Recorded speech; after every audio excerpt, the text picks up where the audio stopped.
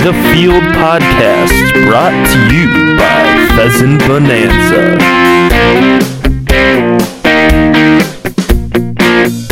This week on the podcast, once again, we have the one and only Trent Lickliner. And Austin Teeter, a.k.a. Butters. hey, we are warming up to the nickname. I thought he was going to deny that. Now he's calling himself Butters. Love it. You win some, lose I don't most. even know who Butters is, but it's a perfect name. It is a perfect name. Better than Lunchbox. Oh, hamburgers. I do miss Lunchbox. At the least, he was entertaining. I miss him having chips all the time.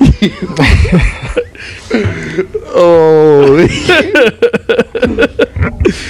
I don't eat chips. He Go out to his truck or his car. I've never. And it's full. The passenger side is 100% full of the fun bags of chips. They have 30 of them of all mixed Doritos, the Cooler Ranch, the nacho cheese, the Cheetos, everything. Full of them. I've never seen Trent buy a bag of chips, but if you have them in the office, I will eat them. he's going to eat them.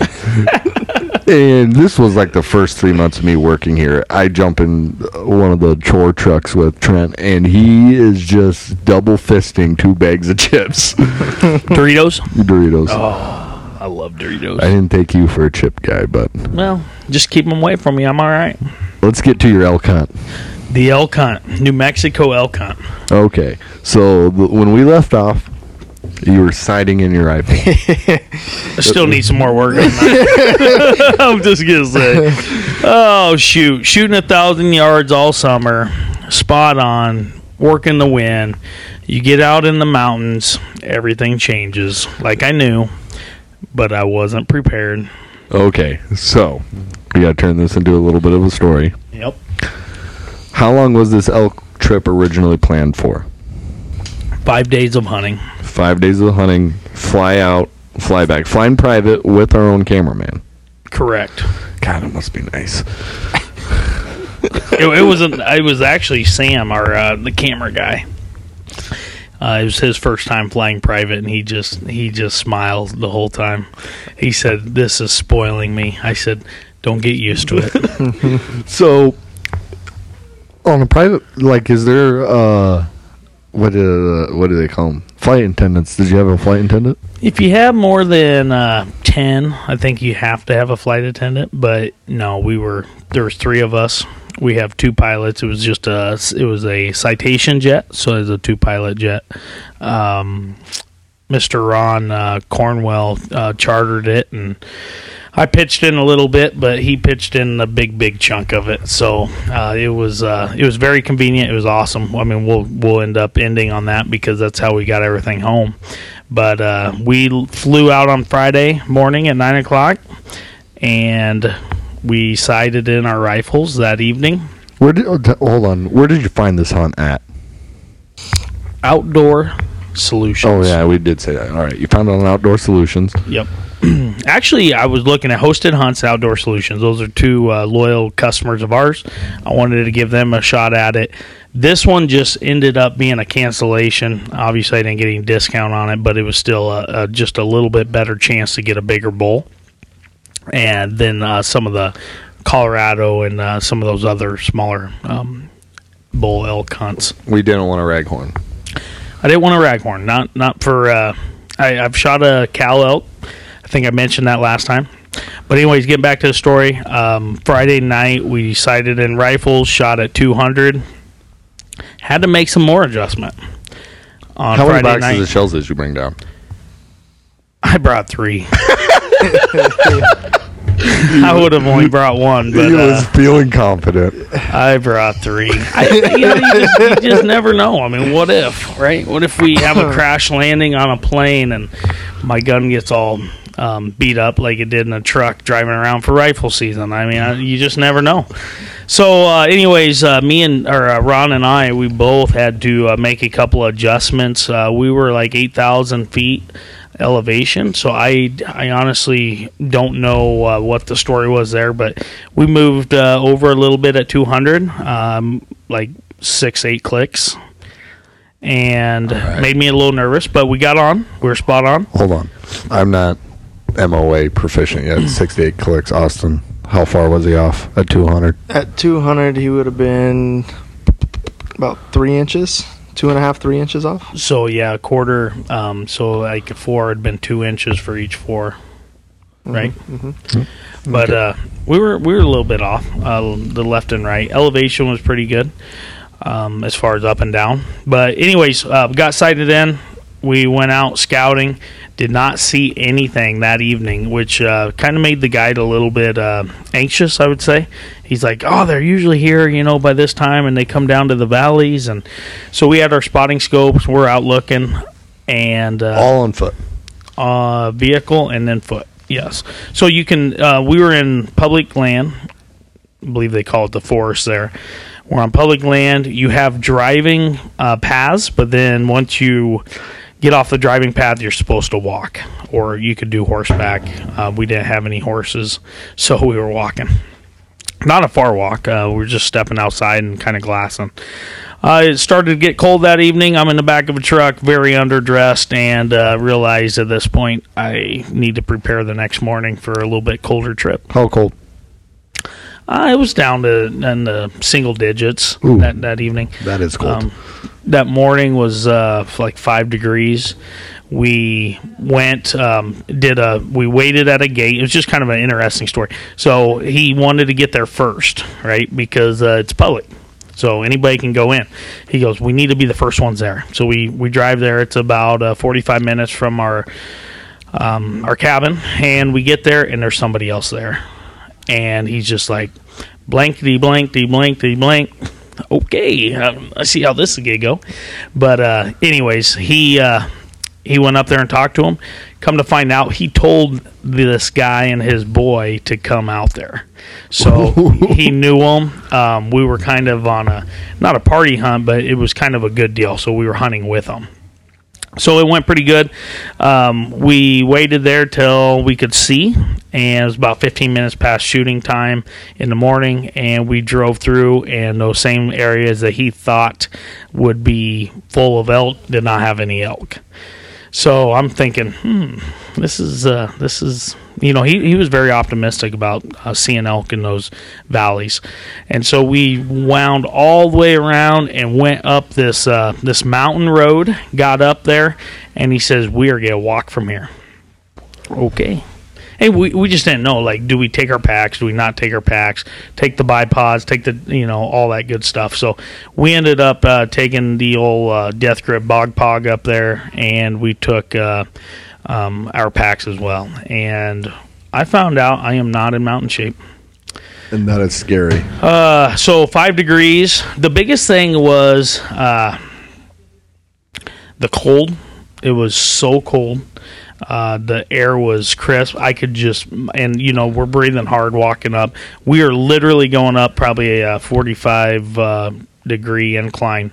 It was 45. It was steep, and right away huffing and puffing, and you could just feel your lungs just burning.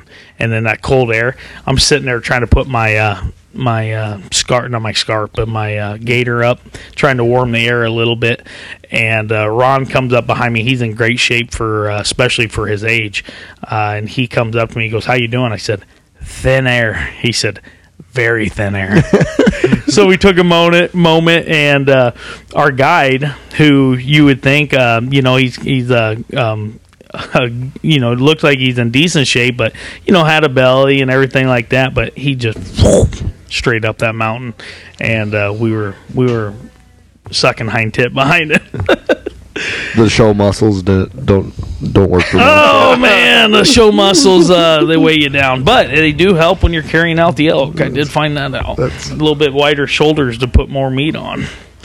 So, getting to the story here, we go to this top of this mountain, and he had a good idea where the elk would be, and he has an unbelievable sense of his just seeing and just knowing kind of where they were. I'm sure he's hunted this many, many times.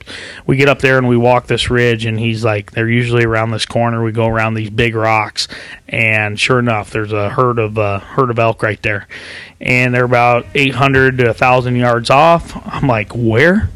Just I have good eyes, but just not looking for that. He goes, look for the gold. Look for the gold.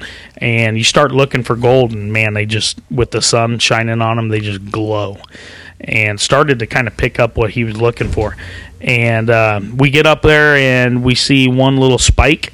And Ron and I both said, no, I'm not shooting a spike. So we move on. We go down about... How many elk were in that first herd? About 6.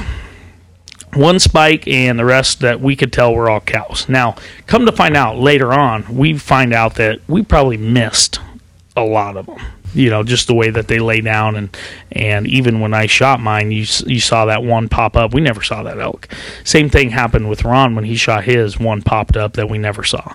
So it's hard to really tell, especially at the distance we were shooting at. So anyways, we go down the ridge about another 200 yards. And he sets up. He goes, hey, there's another one. And we sit down. We get out the spotting scope, binoculars. I get the bog pog set up. And I looked at it. It was a little bit thinner. It was a 5x5. And he said, do you want it? And I said, I would like to wait for a bigger one. He said... the guy just has to be like, God, well... Yeah, he's going, oh, please. One of these guys just chasing the tape. Come on. Yeah, exactly. So anyways, I asked Ron, I said, what do you think? He goes, what's the yardage? I said, 853. That's all he cared about. He said, I want it. That's all he cared about. And Ron Cornwell has been shooting with me all summer. He wanted to shoot this year a deer season. He wanted to shoot a deer. Didn't care what it was. Over 700 yards. And there's only 2 of our blinds out of all the blinds we have that you can shoot over 700 yards. So he didn't end up getting that goal, but he did get it with the elk. And so he set up with the bog pog. And okay, you keep saying bog pog. What is that? It's a tripod. It's not as light as I thought, but I did get the carbon fiber one, not the aluminum one. And it has a death grip clamp on the top of it that really pinches your rifle. It's honestly really amazing. I love the death grip part of it, just the way that you squeeze down your gun, and then it's nice just having the try for the stability, be stable when you're up there. We sat on when Ron shot his, he was seated and just had those legs out, about 2.5 feet. And so he was able to just sit right up to it and put the gun on there, almost like a bench rest. It was pretty cool. So anyways, he goes 853 yards. Elk is laying down. Everyone says, take your time, see the bullet hit the elk. Boom. Went high. And wasn't quite sure. He didn't know if it was him, or so we said, shoot again. Boom. And he shoots probably 1.5 feet, maybe 2 foot high. What was the angle? We were shooting downhill at this point. We're shooting down. So we actually adjusted a little bit on the yardage. Instead of doing 850, we went down to, I believe it was like 825. Probably not enough.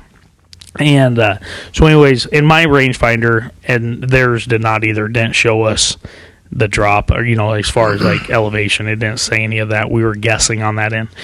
And there was a slight breeze, but he was pretty much dead on left and right. It was just a little high.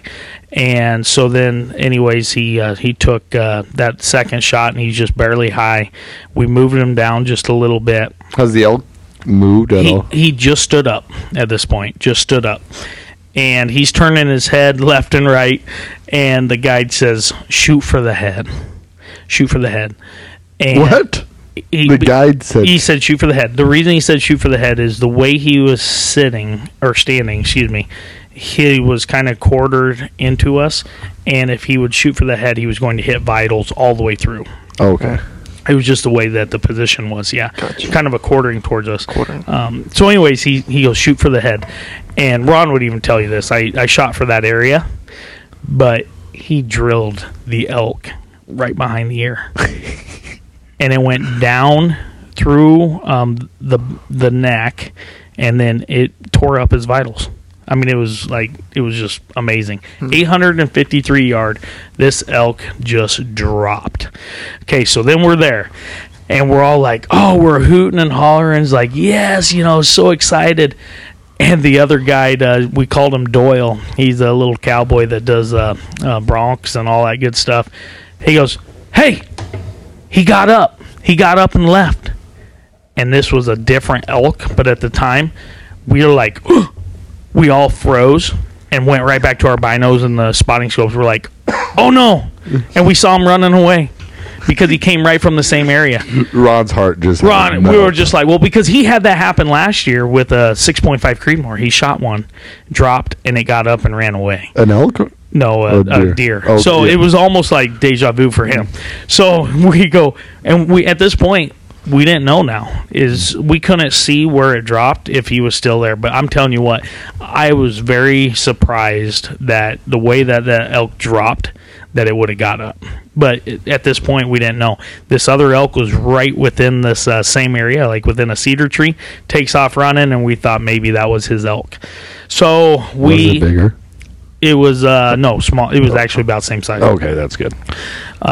They said it was bigger, but I looked at the video. I think it's about the same size.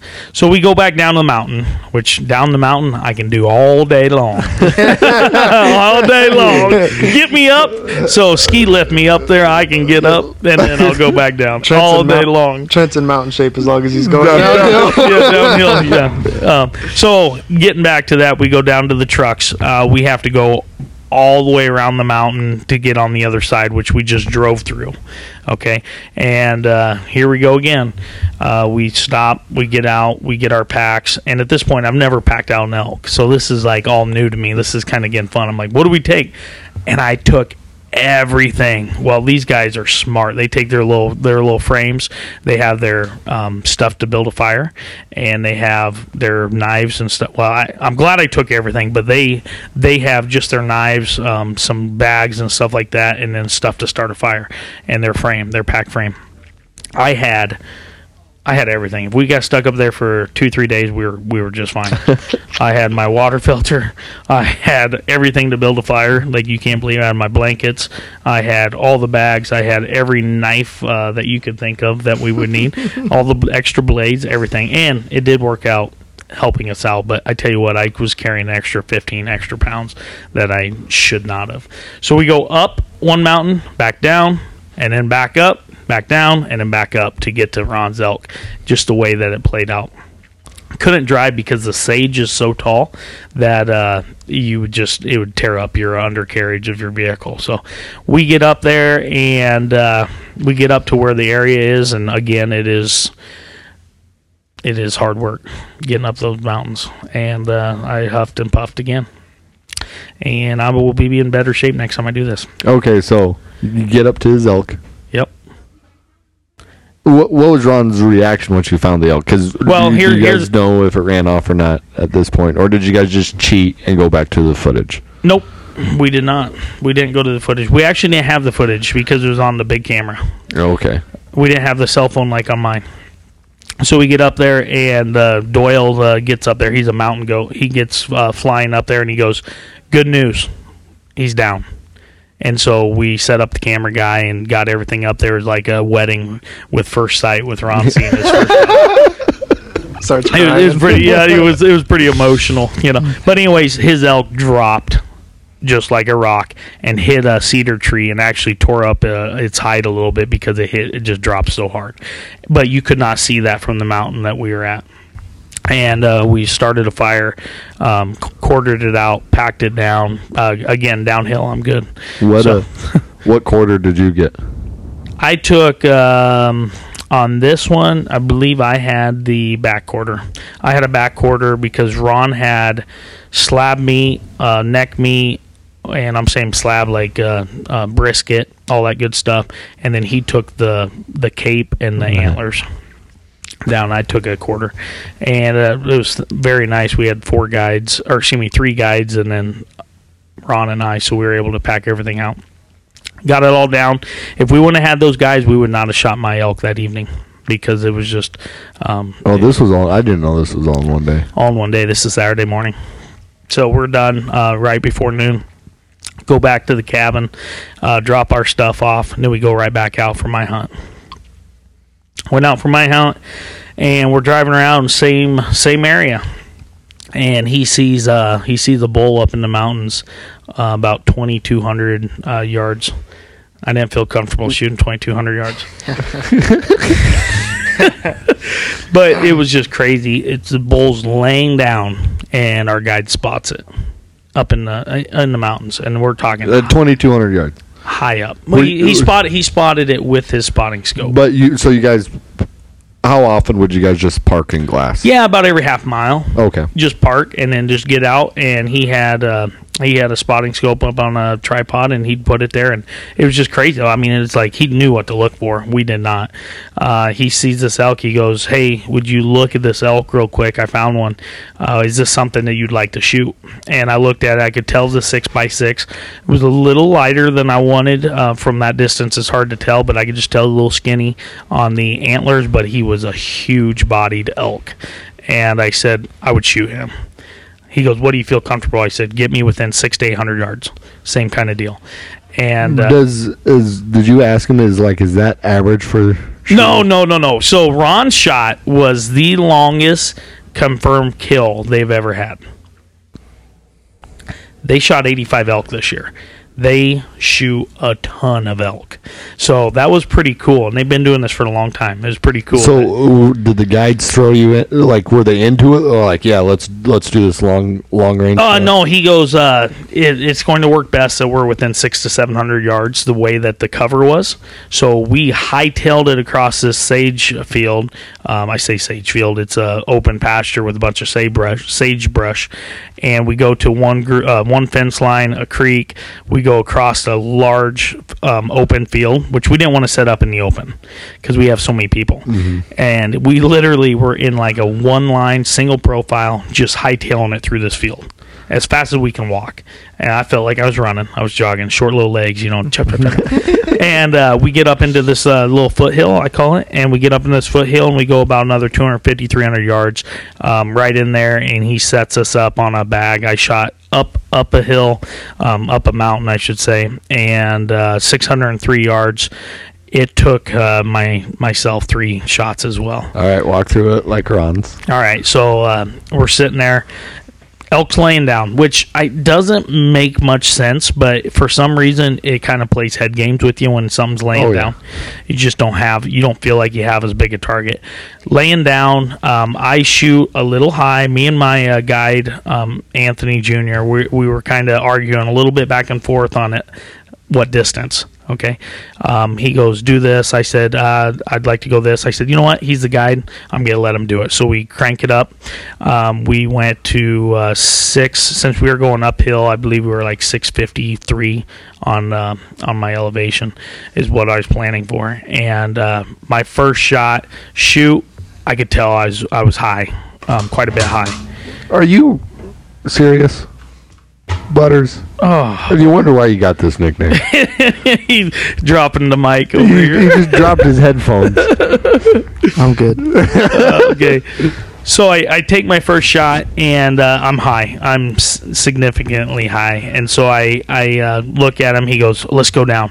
We move down just a little bit, and boom, I shoot, and I literally almost hit his head. I'll play the video sometime, I'll put it up. It looked like I nicked his horn, the base of his horn. That's how close it was. I guarantee the percussion, it made him stand up quick. He kind of ducked there after that deal. And then my third shot, he's standing up at this point. He's down kind of grazing or full sneak looking, standing there, and boom, I hit him high lung. It looked like a spine shot on the video, but it was actually just a very high lung. and dropped him like a rock. So we adjusted down. He actually just took my turret and just went wing like that. I was like, oh, what you movie? Just shoot him, and it worked. It worked. But they do this stuff all the time, and shooting uphill, it played a little bit of games with us. The wind was obviously a little bit of a factor at 6, but not a huge deal. Did you have a double windage, or what do you call that, Butters? No. Crosswind. A double crosswind? Did not. But one thing that I just, like you said, Jace, last podcast, training for elk, you really need to make like a 100-yard dash or walk up these hills, and then try to get your heart rate down and pull that trigger, because that's where it's, after we did that long walk, we walked almost 3/4 of a mile. We're walking, through up and down, and then you get to where you're going, you're just like, you got to breathe, breathe and steady, because your heart's beating and your gun's moving. Were you shaking? No, I wasn't shaking. I was just trying to breathe and just really get some good air. But I'm telling you, it's just different air than what we're used to. So it took just a little bit to adjust to that. But no, I wasn't shaking. I felt good on every shot. I might have pulled a little bit on my second shot, but I felt really confident on every shot. With those Gunworks guns, it's just a great trigger. Were both of you rocking suppressors? Both of us suppressors, and that's one of the reasons I feel like we had another opportunity to shoot those elk. Is they were very, very confused where this was coming from. They didn't hear Ron's first 2 shots at all, or excuse me, his first shot at all. He didn't hear my first shot. He kind of looked up like, what was that? What, something hit behind me, but like a bird. Yeah. It literally, they have no idea where it's coming from. It was so cool. So anyways, we both bagged it, and when I got up to it, we did the old first sight kind of deal, like walking down the wedding aisle, and I wasn't tired going up to my elk. It was kind of funny how we were way up higher, and I wasn't near as tired walking up to my elk. But it was getting dark at this point. We get up there, and I was very impressed with the size of the animal, and also I was impressed with the size of the horns and the on the rack on that guy. What's your guesstimate that he's going to score? And I don't need the Brian Carl guesstimate. You mean like 590? It won't hit 300. I'm going to guess 270 to 280. Yeah. So, just mass wasn't quite there, but good length on everything. 6x6. I'm super happy. First elk. So. Getting back to that, we get up to the fire. We start a fire and quarter mine out, go all the way down, and we have a long haul back at this point. And we get back, and my camera guy even helped carry, so that was super nice. We get back there, and Ron and I look at each other, says like, "What do you want to do next?" And we said, "What else can we shoot?" And there weren't a lot of options, so we decided that we would call the service and see if we could charter back a little early. So we deboned our meat on Sunday morning, and we were on the road by 11. Got back to Santa Fe and was home by 5:30. You put that elk. Blair. What did the pilot say? All right, so Ron warned them. Ron Cornwell called them and said, "Hey, just an FYI, we probably have 400 pounds of meat coming with, and it's elk, and we have the horns as well." And they said, "Okay." They didn't, obviously put 2 and 2 together. Right. We get there, and I was like, I was prepared to cut our skulls. You mean like our heads right down the middle? I would have just done a V. I talked to the guy that taught me how to do taxidermy. He said just cut a V and break the antlers, break the skull cap, and then we'll put it back together. So I was prepared to do that, but we got there, and we finagled that thing in there, and we had 2 elk sitting on seats on this jet.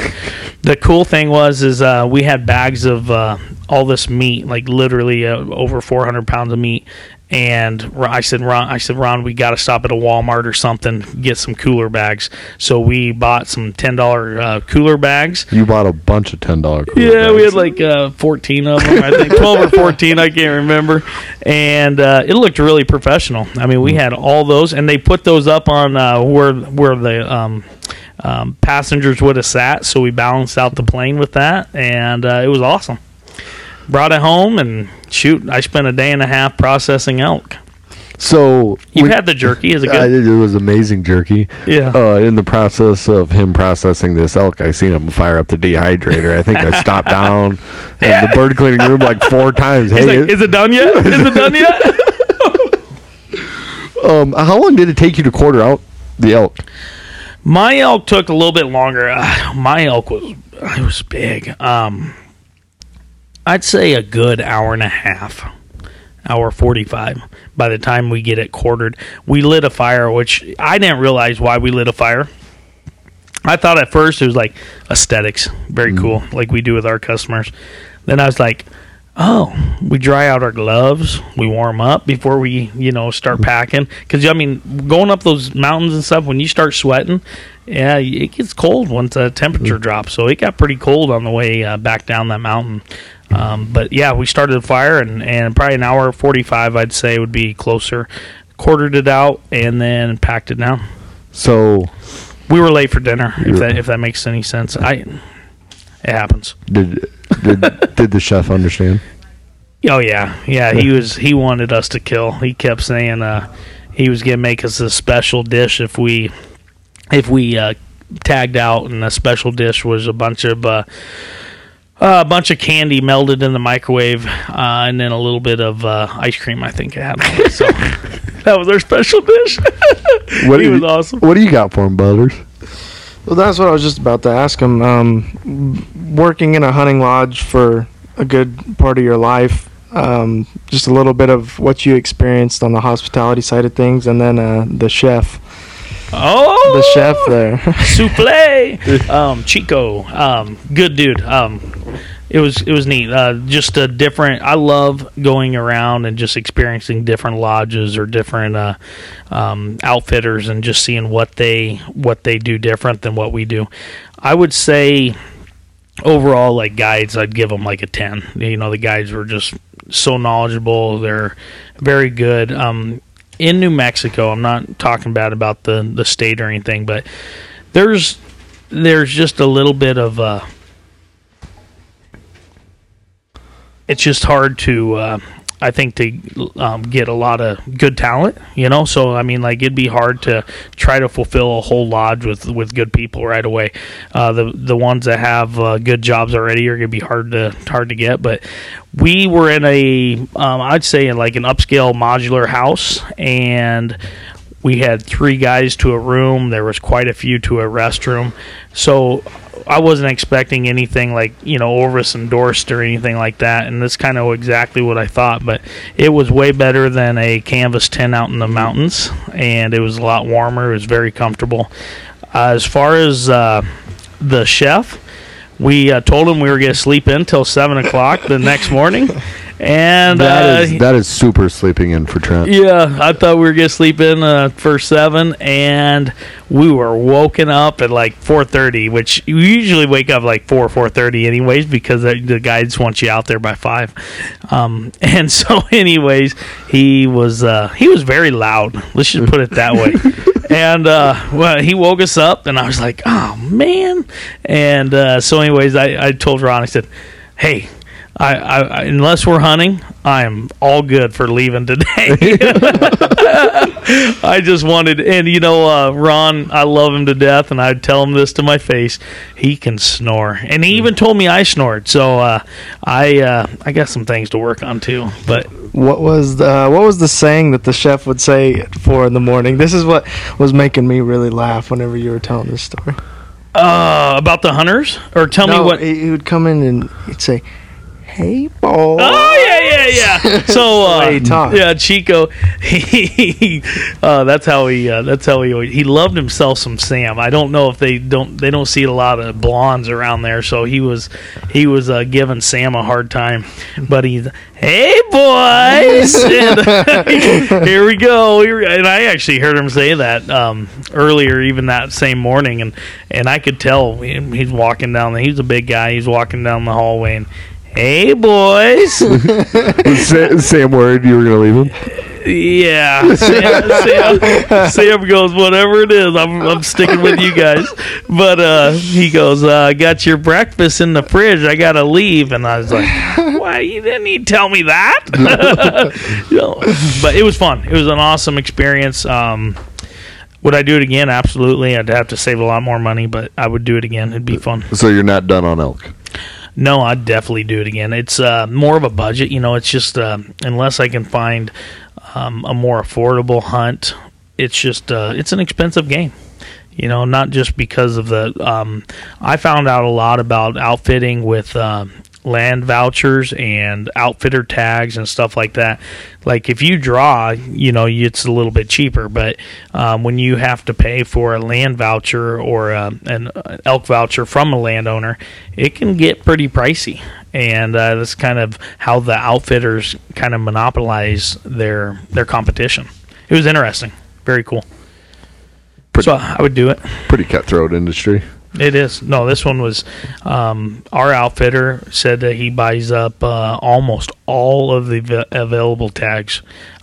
He was telling the son was telling us he spent $350,000 or more just on vouchers. And then so you got to buy those, and then he's got to sell them. Yep. So it's a big gamble. So he was buying $350,000+ each year, and then either taking care of his hunters.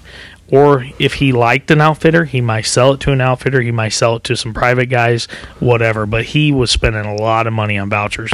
Right in the area we were at, there was 3 different areas kind of all come together. So he's buying these in different areas so he can extend his hunting season from early all the way to late season. So do you think if you shot that elk by yourself, you could have got it off the mountain by yourself? By the next day. Yeah. By the next day. It's kind of curious. It was kind of interesting. There's a lot of cougars up there, mountain lions, and bear. There's a lot of bear. And he said if we have to make a second trip, we just hang everything. And I've always seen that in the Outdoor Channel, Sportsman Channel, all that good stuff. But I didn't really realize that early season they will hang everything, and then there's a lot of packing companies that'll come in with either mules or goats. And they they drop a pin or an Onyx off Onyx and send them a GPS coordinate, and they'll go do it for a fee.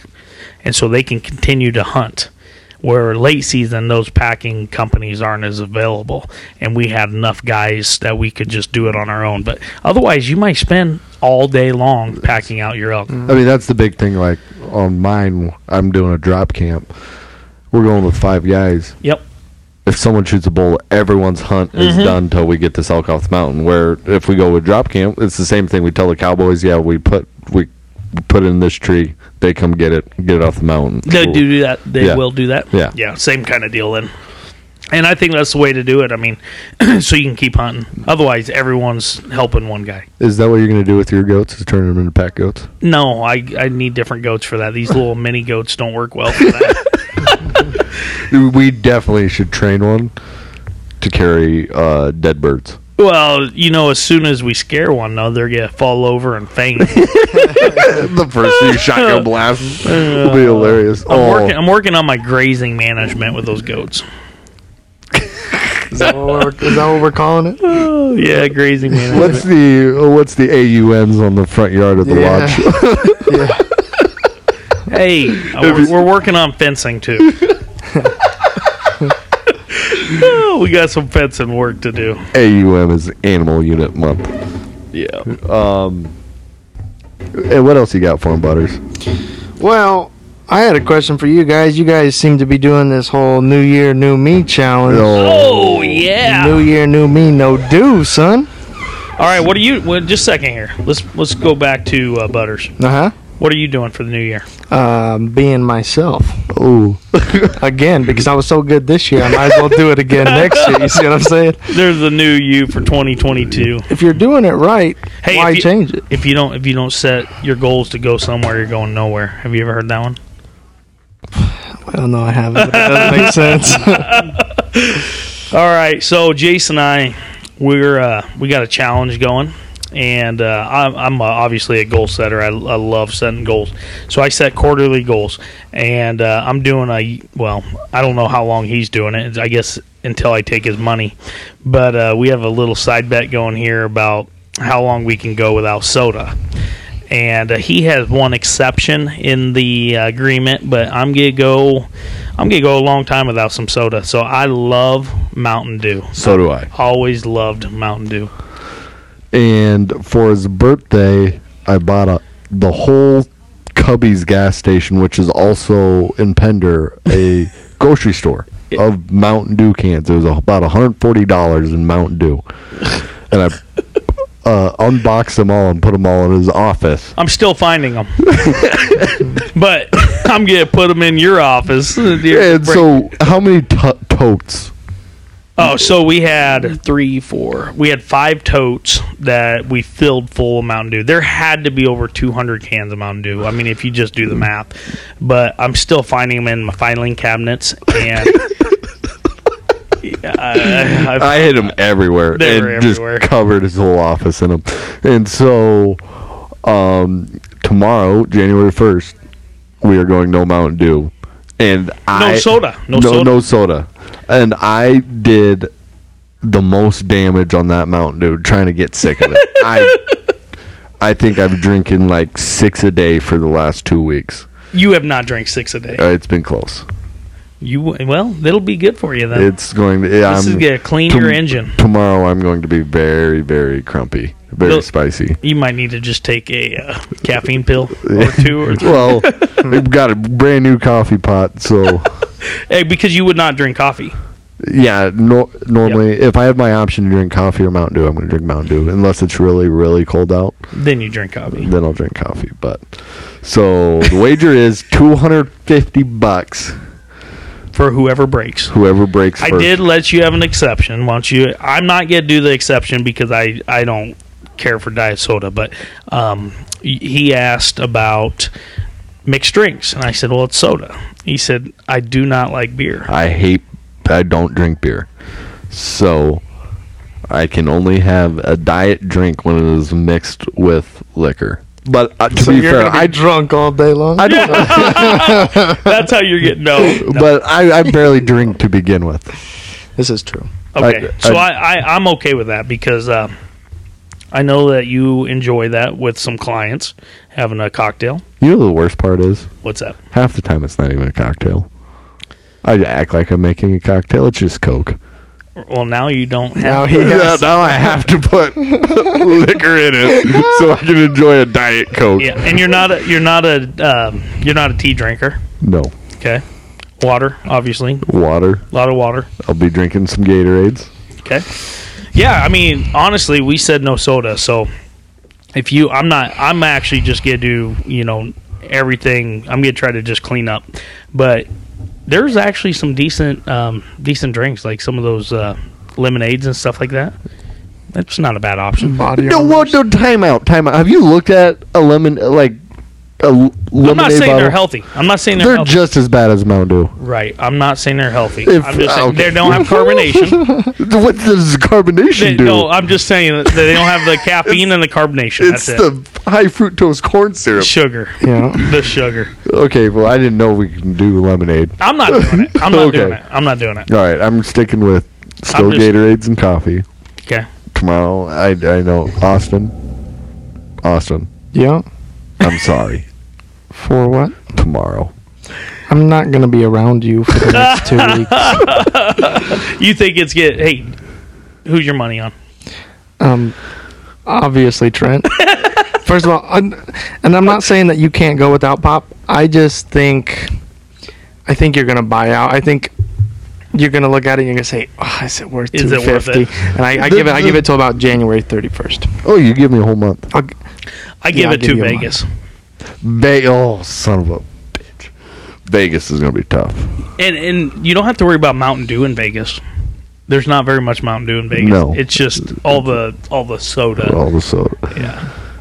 Yeah. It'll be good. I'm excited about it. I really I like it too much. I'll be honest with you.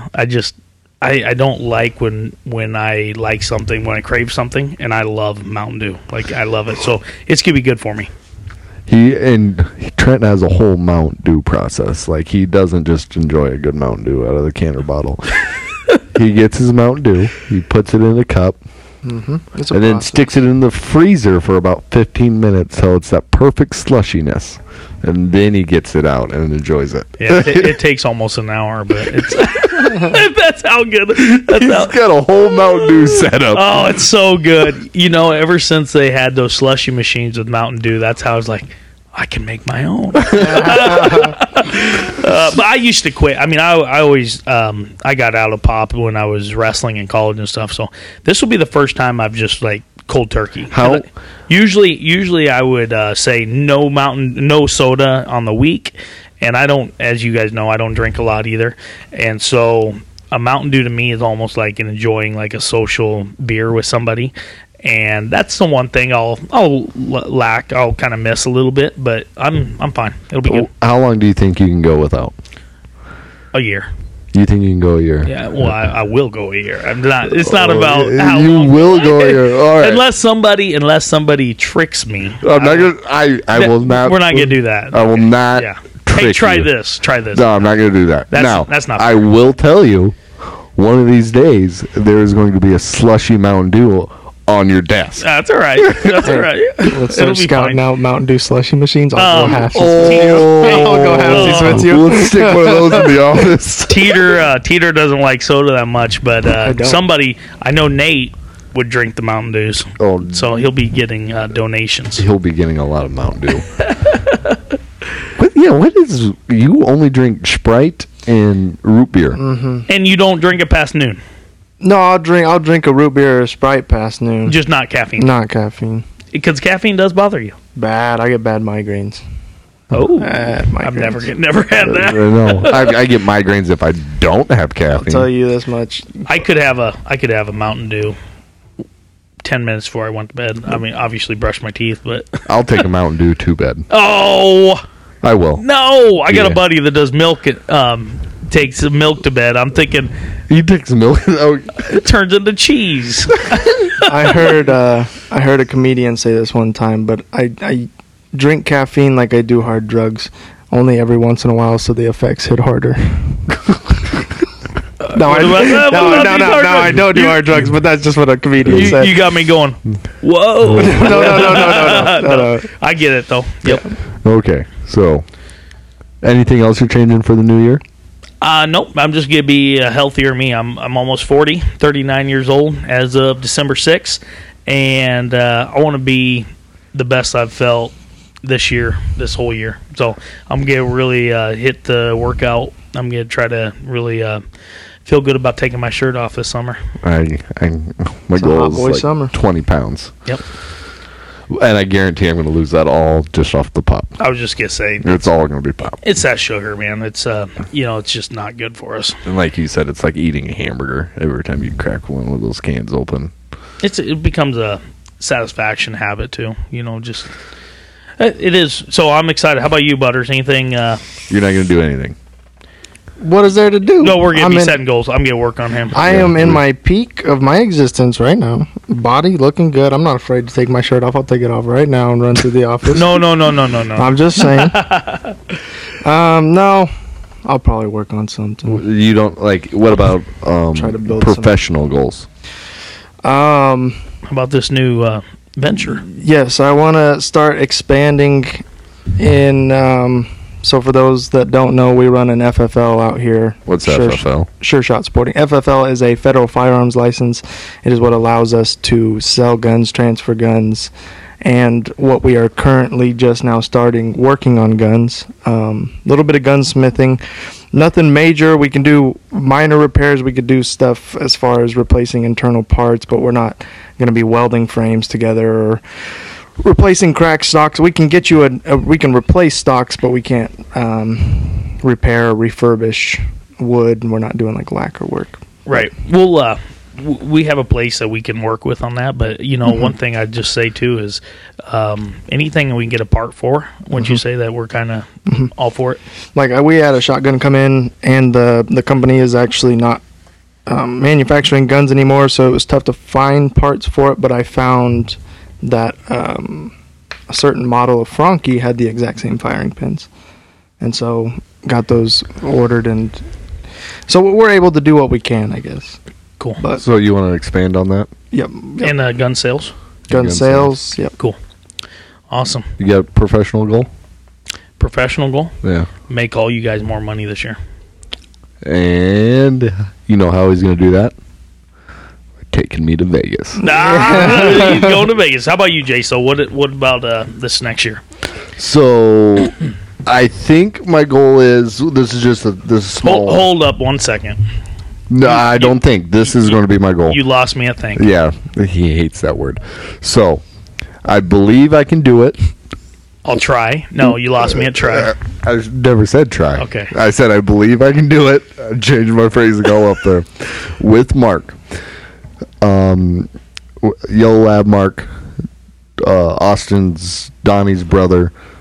I'm going to turn him into a waterfowl dog, Mm-hmm. and I want to send him down to Texas to a buddy, have him guide with him for 2 weeks, and then we're going to have a fully finished waterfowl dog that's well diversified in all areas. I want to see the money I can make off this dog. Yep. Hey, you make him a robot, he'll bring a lot of money. That's one. Trying to get Trent to buy me a drone so I can work on longer marks. We have the drone. Can it drop dummies? I haven't seen the adapter. The adapter. But we have a drone. Oh, we do. Okay, so we gotta figure out the adapter. Doken makes one, but it's $1,500.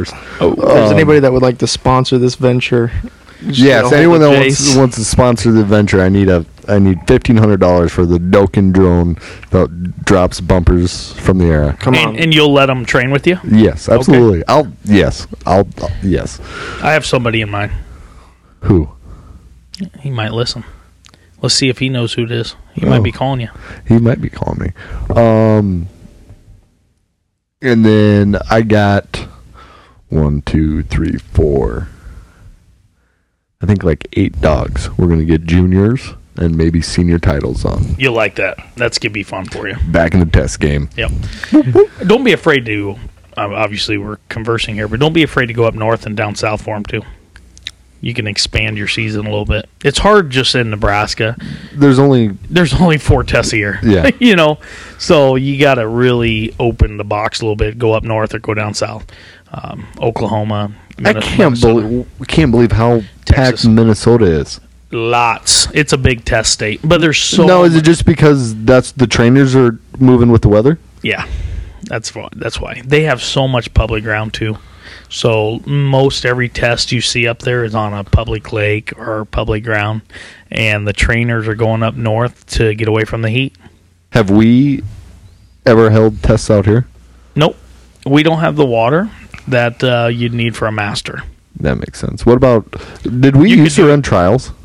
Nope, not a. They have done. I think they've had a couple NAVDA tests out here before I was here. Since I've been here, this 15th season I've been here, we have never hosted a sanctioned AKC event. I believe we did during one of the small Munsterlander groups. We had natural ability with NAVDA, but we did not, and that was a testing. But we didn't have anything with AKC. What happens? Once again, we're not going to be with AKC, but in the field, put on a retriever challenge. Do it. I think you should sanction your own. The in the could field start retriever something challenge. great. I think it would be. I've always said this. I really think a cool test would be a little bit of upland, a little bit of waterfowl, and then a little bit of obedience. Like really mix it up. And then Like true hunting scenarios, though. for sure, actually do in the obedience. I'm saying start your dog at the field instead of like the tournament hunts that you see. Is like some of these dogs. Sometimes the most crazy, obnoxious, just balls to the wall dog is the one winning it. But that dog doesn't know how to sit. Doesn't know how to heel. It barks nonstop. There's things that need to go to just get that all-around dog, and I'd love to see an upland Also, the waterfowl aspect of it, if it's a waterfowl dog, and then the obedience. It'd be cool to just do a all-around test. You could even do your, for fun, you could do dock jumpers, stuff like that. But just get that whole all-around dog sanctioned event. I think it'd be really cool to call your blind. You have blinds out from 1 to 500 yards. That would be tough. And you get to pick your blind. Yeah. And there's your better points with it, and we'll see who can pull off a 500-yard retrieve. That'd be pretty cool. There'd be guys that do it, though. Those field trial dogs are unbelievable.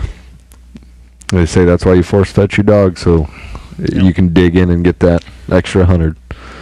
Well, Butters, you got anything before we jump off here? Nope.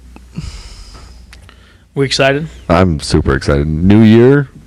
Podcast every other week? Every week we're going to pull this off. My editing guy, Corbin, giving you a shout out. I know you're in grad school. I know you got some really cool things going on. You're recently married. I don't know if you're planning for kids soon, but practicing. He's definitely practicing. Keep this rolling with us. Disregard that comment of the other producer who quoted me. Please. Let's keep this rolling, and we'll keep it good for you. Anyone out there listening, we're going to start taking sponsorships. If you're interested, give me a call, and I'll send you out a flyer with all our info. What's your number and your email? Email is Jase, Jase, at pheasantbonanza.com. You can call or text me at 402-870-0887. And I'm going to go enjoy Mountain Dew before the new year. I'm going to enjoy 6. I'm going to get sick of them tonight. Maybe I should just drink them with Amarillo tonight to just celebrate the new year and throw them up. There you go. Then I hate them. There you go. Oh, that would be bad. Oh, it would be so bad. Double sugar. Austin's really going to think I'm crumpy or spicy in the morning. I am going to lock myself in my office away from you every chance I get for the next 2 weeks. It's been a good year, guys. Let's make 22 better. Even better. Amen. All right. Thanks for listening. We'll see you next year. This is the In the Field podcast, brought to you by Pheasant Bonanza.